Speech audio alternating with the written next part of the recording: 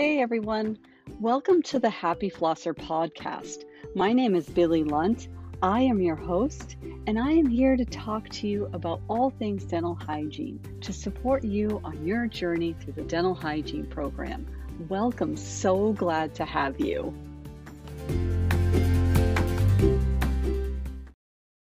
Occlusion is defined as the contact of teeth in function or pair function between the maxillary and mandibular arch. It's also concerned with the contact relationship between the teeth of the same arch. Now, occlusion affects general and dental health as it relates to comfort and our ability to effectively chew and enjoy food. Occlusion is also concerned with all factors that are involved in the development, stability, and function of the masticatory system. It involves the teeth and the surrounding structures, the TMJ, the muscles, the lips, the tongue, as well as the related nerves and blood vessels. In this episode, we are going to cover the angles classification system, which is the system that we use to document our patient's occlusion in the assessment process of our appointment.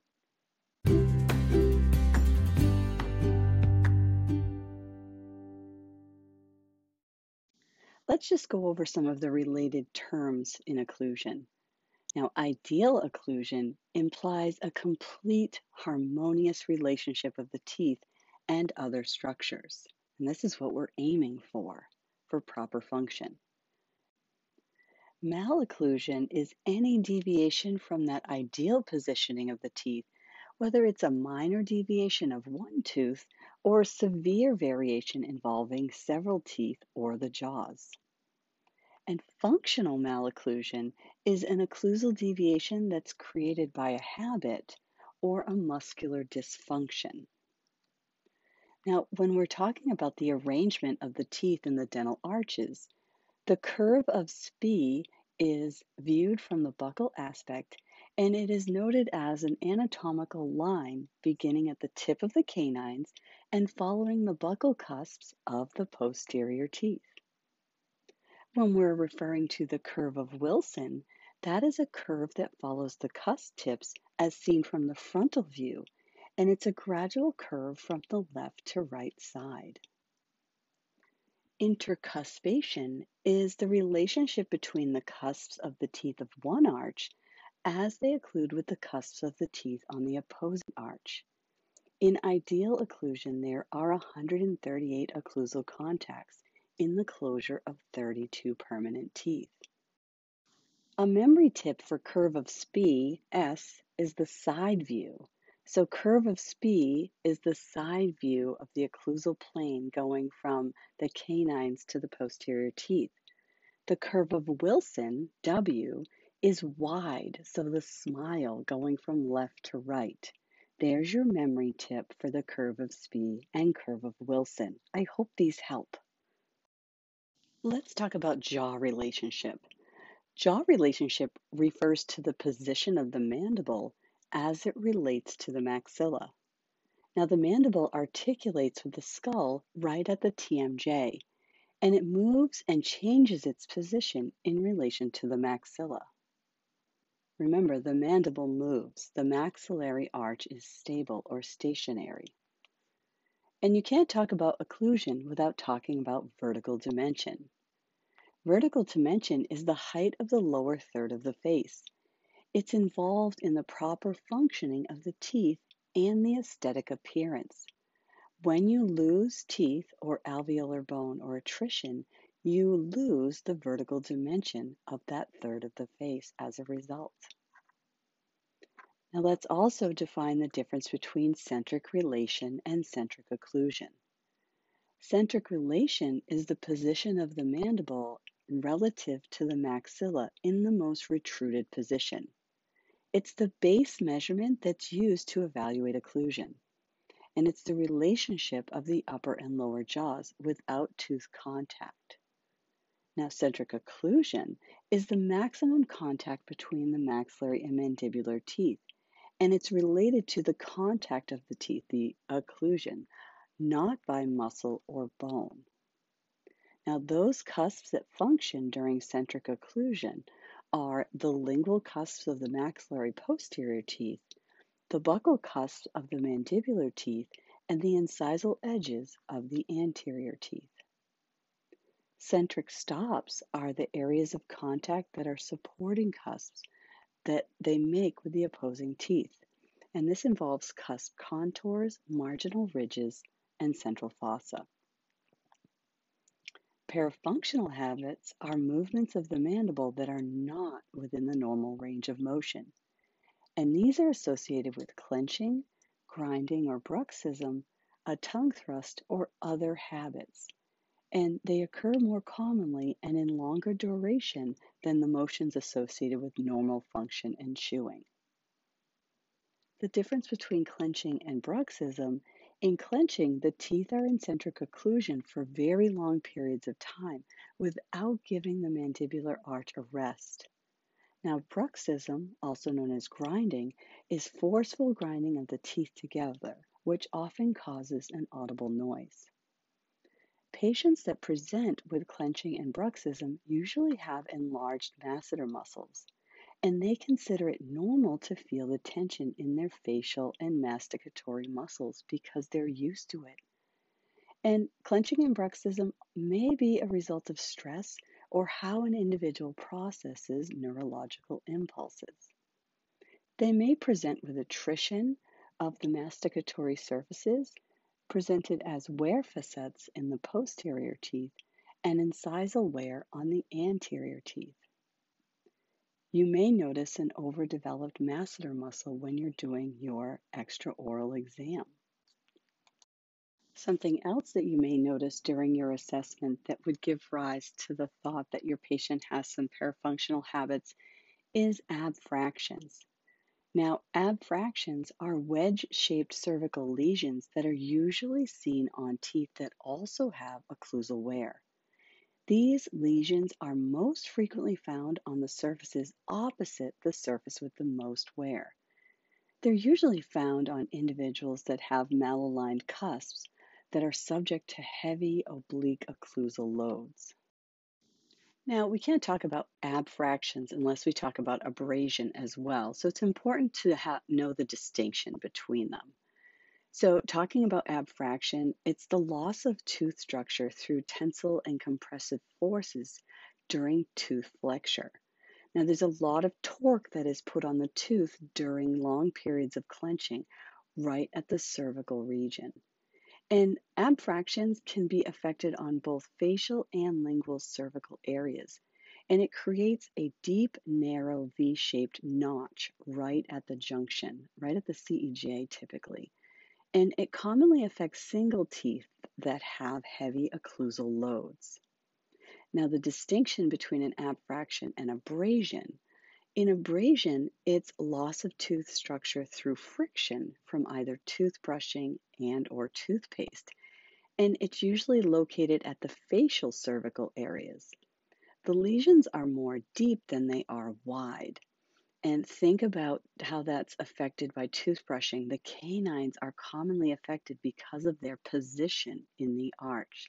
So it's important for you to look at these class 5 areas and make the distinction of connecting the dots together to make the determination if this is an abfraction you're looking at or abrasion. Now, another parafunctional habit is tongue thrust, which the functional deviation occurs with the habitual incorrect placement and use of the tongue, lips, and the mandible. And this can create an open bite in the anterior region. And you want to make the distinction between that and thumb sucking. So, thumb sucking can also cause an anterior open bite. So, you want to do some checking to make that distinction, which parafunctional habit you're looking at. There are ways to explain and describe the relationship of how the mandible occludes with the maxilla, and this is what we're going to be learning. Now, facial profiles are determined by the distance between the most lateral point on the opposite sides of the head. When we are relating this to occlusion, we're discussing the distance between the frontal bone to the foramen magnum that's located on the occipital bone. Now, this measurement provides us with a level of discrepancy between the maxilla and the mandible and how they relate with one another. So picture that the mandible moves and the relationship of the frontal bone as it relates to the location of the anterior border of the chin, creating that side profile. And that side profile has different names, and that is documented as the association between how the maxilla and mandible relate to one another. And if you pay attention to the facial profile, it will help you make a more accurate assessment of the actual occlusion of the teeth. Now, in a mesognathic profile, the anterior border of the frontal bone aligns with the most anterior border of the chin. It's parallel. So that side profile has a straight line from the frontal bone of the forehead to the most anterior portion of the chin. And this is typically seen in a class 1 occlusion. In a retrognathic profile, the chin is slightly distal to the alignment with the frontal bone, and this is typically seen in a class 2 disto-occlusion configuration. So when the chin is slightly distal to the maxilla, this is typically a class 2 occlusion. In a prognathic profile, the chin is mesial to the alignment with the frontal bone, and this is typically seen in a class 3 mesio-occlusion configuration. And we'll talk about those configurations next. Let's take a look at Engel's classification of occlusion. It's the most popular classification system that's used today. It makes the assumption that the patient is occluding in centric occlusion. And this system is based primarily on the relationship of the first molars and canines. Let's start with your benchmark of a class 1 ideal normal occlusion. The molar relationship is that the mesial buccal cusp of the maxillary first molar occludes with the mesial buccal groove of the mandibular first molar. The canine relationship in class 1 ideal occlusion is that the maxillary canine occludes with the distal half of the mandibular canine and the mesial half of the mandibular first premolar. The facial profile in a class 1 occlusion is mesognathic. Now let's think about class 1 neutral occlusion, which the molar relationship is the same as ideal occlusion, and the canine relationship is the same as ideal occlusion, and the facial profile is the same as ideal occlusion. The only exception is that there's malpositioning of individual or groups of teeth in neutral occlusion, class 1. And this is your benchmark. So this is a little deviation from the ideal occlusion. So think of the ideal occlusion as a typodont that has perfect occlusion, and every tooth is in perfect alignment, and form and function is followed between every tooth. And this is what you will aim for when you're providing your patient with occlusal intervention. But neutral occlusion is much more common, so there'll be some malpositioning of individual teeth. In class 2, division 1 disto-occlusion, the molar relationship is that the mesial buccal groove of the mandibular first molar is distal to the mesial buccal cusp of the maxillary first molar. The canine relationship is that the distal surface of the mandibular canine is distal to the mesial surface of the maxillary canine. The maxillary incisors in division 1 are protruded, and the facial profile is retrognathic. Now, when the distance is less than the width of the premolar, it's classified as a tendency, and we'll talk about tendencies after I go over the different classifications. In class 2, division 2, The molar relationship and canine relationship are the same as division 1. The difference is that the maxillary incisors are retruded. The facial profile is still retrognathic. Now think about this. Sometimes in a retruded position, because the incisors are tipped back, you can sometimes have a mesognathic profile. So you may not notice that your patient has a class 2 occlusion upon initial view. In a class 3 mesial occlusion, the molar relationship is that the mesial buccal groove of the mandibular first molar is mesial to the mesial buccal cusp of the maxillary first molar. The canine relation is that the distal surface of the mandibular canine is mesial to the mesial surface of the maxillary canine. The facial profile is prognathic. Let's talk about tendencies because students sometimes get confused on when it's a tendency. So if class 1 is your benchmark, so the mesial buccal groove on the mandibular first molar is in alignment with the mesial buccal cusp of the maxillary first molar in a class 1 occlusion. If that mesial buccal groove is slightly distal to the mesial buccal cusp on the maxillary arch, then you are in disto-occlusion. So slightly off is a class 2 tendency. If that mesial buccal groove is slightly mesial to the maxillary mesial buccal cusp, then you have a class 3 tendency. If the mesial buccal groove on the mandibular first molar is distal to the mesial buccal cusp on the maxillary first molar by at least 7 millimeters, then you have a true class 2 occlusion. If the mesial buccal groove is mesial to the maxillary mesial buccal cusp at least 7 millimeters, you have a true class 3. But if it's less than 7 millimeters, or also known as the width of a premolar, then you would call that a tendency, meaning that the benchmark is a class 1.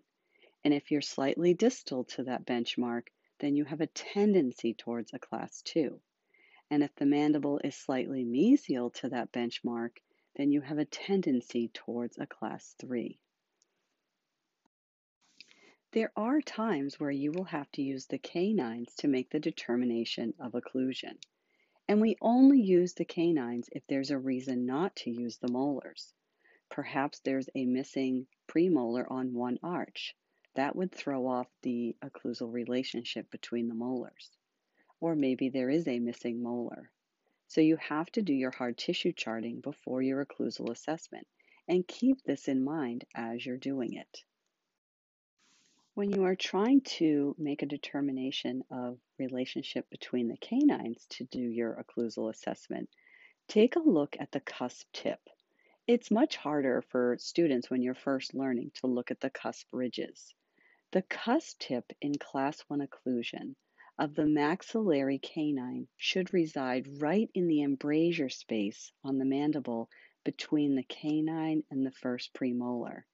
So that cusp tip should sit right between the mandibular canine and first premolar, right in the embrasure space. If the mandibular arch is distal to that, and the canine cusp tip is pointing on the canine or in front of the canine, you're more towards a class 2. If the mandible is mesial to that, and the cusp tip of the maxillary canine is pointing more between the two premolars, then you're headed towards a class 3 occlusion. So if the cusp tip of the maxillary canine is pointed right into the embrasure space between the mandibular canine and first premolar, you have a class 1 occlusion. For a class 2 occlusion, the cusp tip of the maxillary canine is in the embrasure space between the canine and the lateral. And for a class 3 occlusion, the cusp tip of the maxillary canine is residing between the embrasure space of the two premolars. So it resides between the first and second premolar embrasure space. If you are off slightly, you're looking towards a tendency. Occlusion can be really complicated when you're first learning it. If you're needing additional help and resources, I have an activity page and some lecture study guide sheets that you can access through the link in the show notes. Perhaps that would be what you need to really tie this all together. Getting a good understanding of Engel's classification, molar and canine relationship is complicated and takes a lot of clinical practice. So be kind to yourself as you're learning about occlusion. In a later episode, we're going to discuss proper documentation of all the different aspects of your occlusal assessment and also ways that you can help your patient manage malocclusion and other periodontal issues that occur as a result of their occlusal assessment results. Take the time to really study and learn how the tooth morphology relates to the relationship of the dental arches so that you can properly assess your patient in the occlusal assessment process. Thanks so much for listening today. In the next episode, we will be taking a close look at dental anomalies. We'll talk about the impact, the clinical presentation, as well as the descriptive ways for the clinician to document their findings when they treat a patient who presents in the clinical setting with any of these abnormalities. Please join me.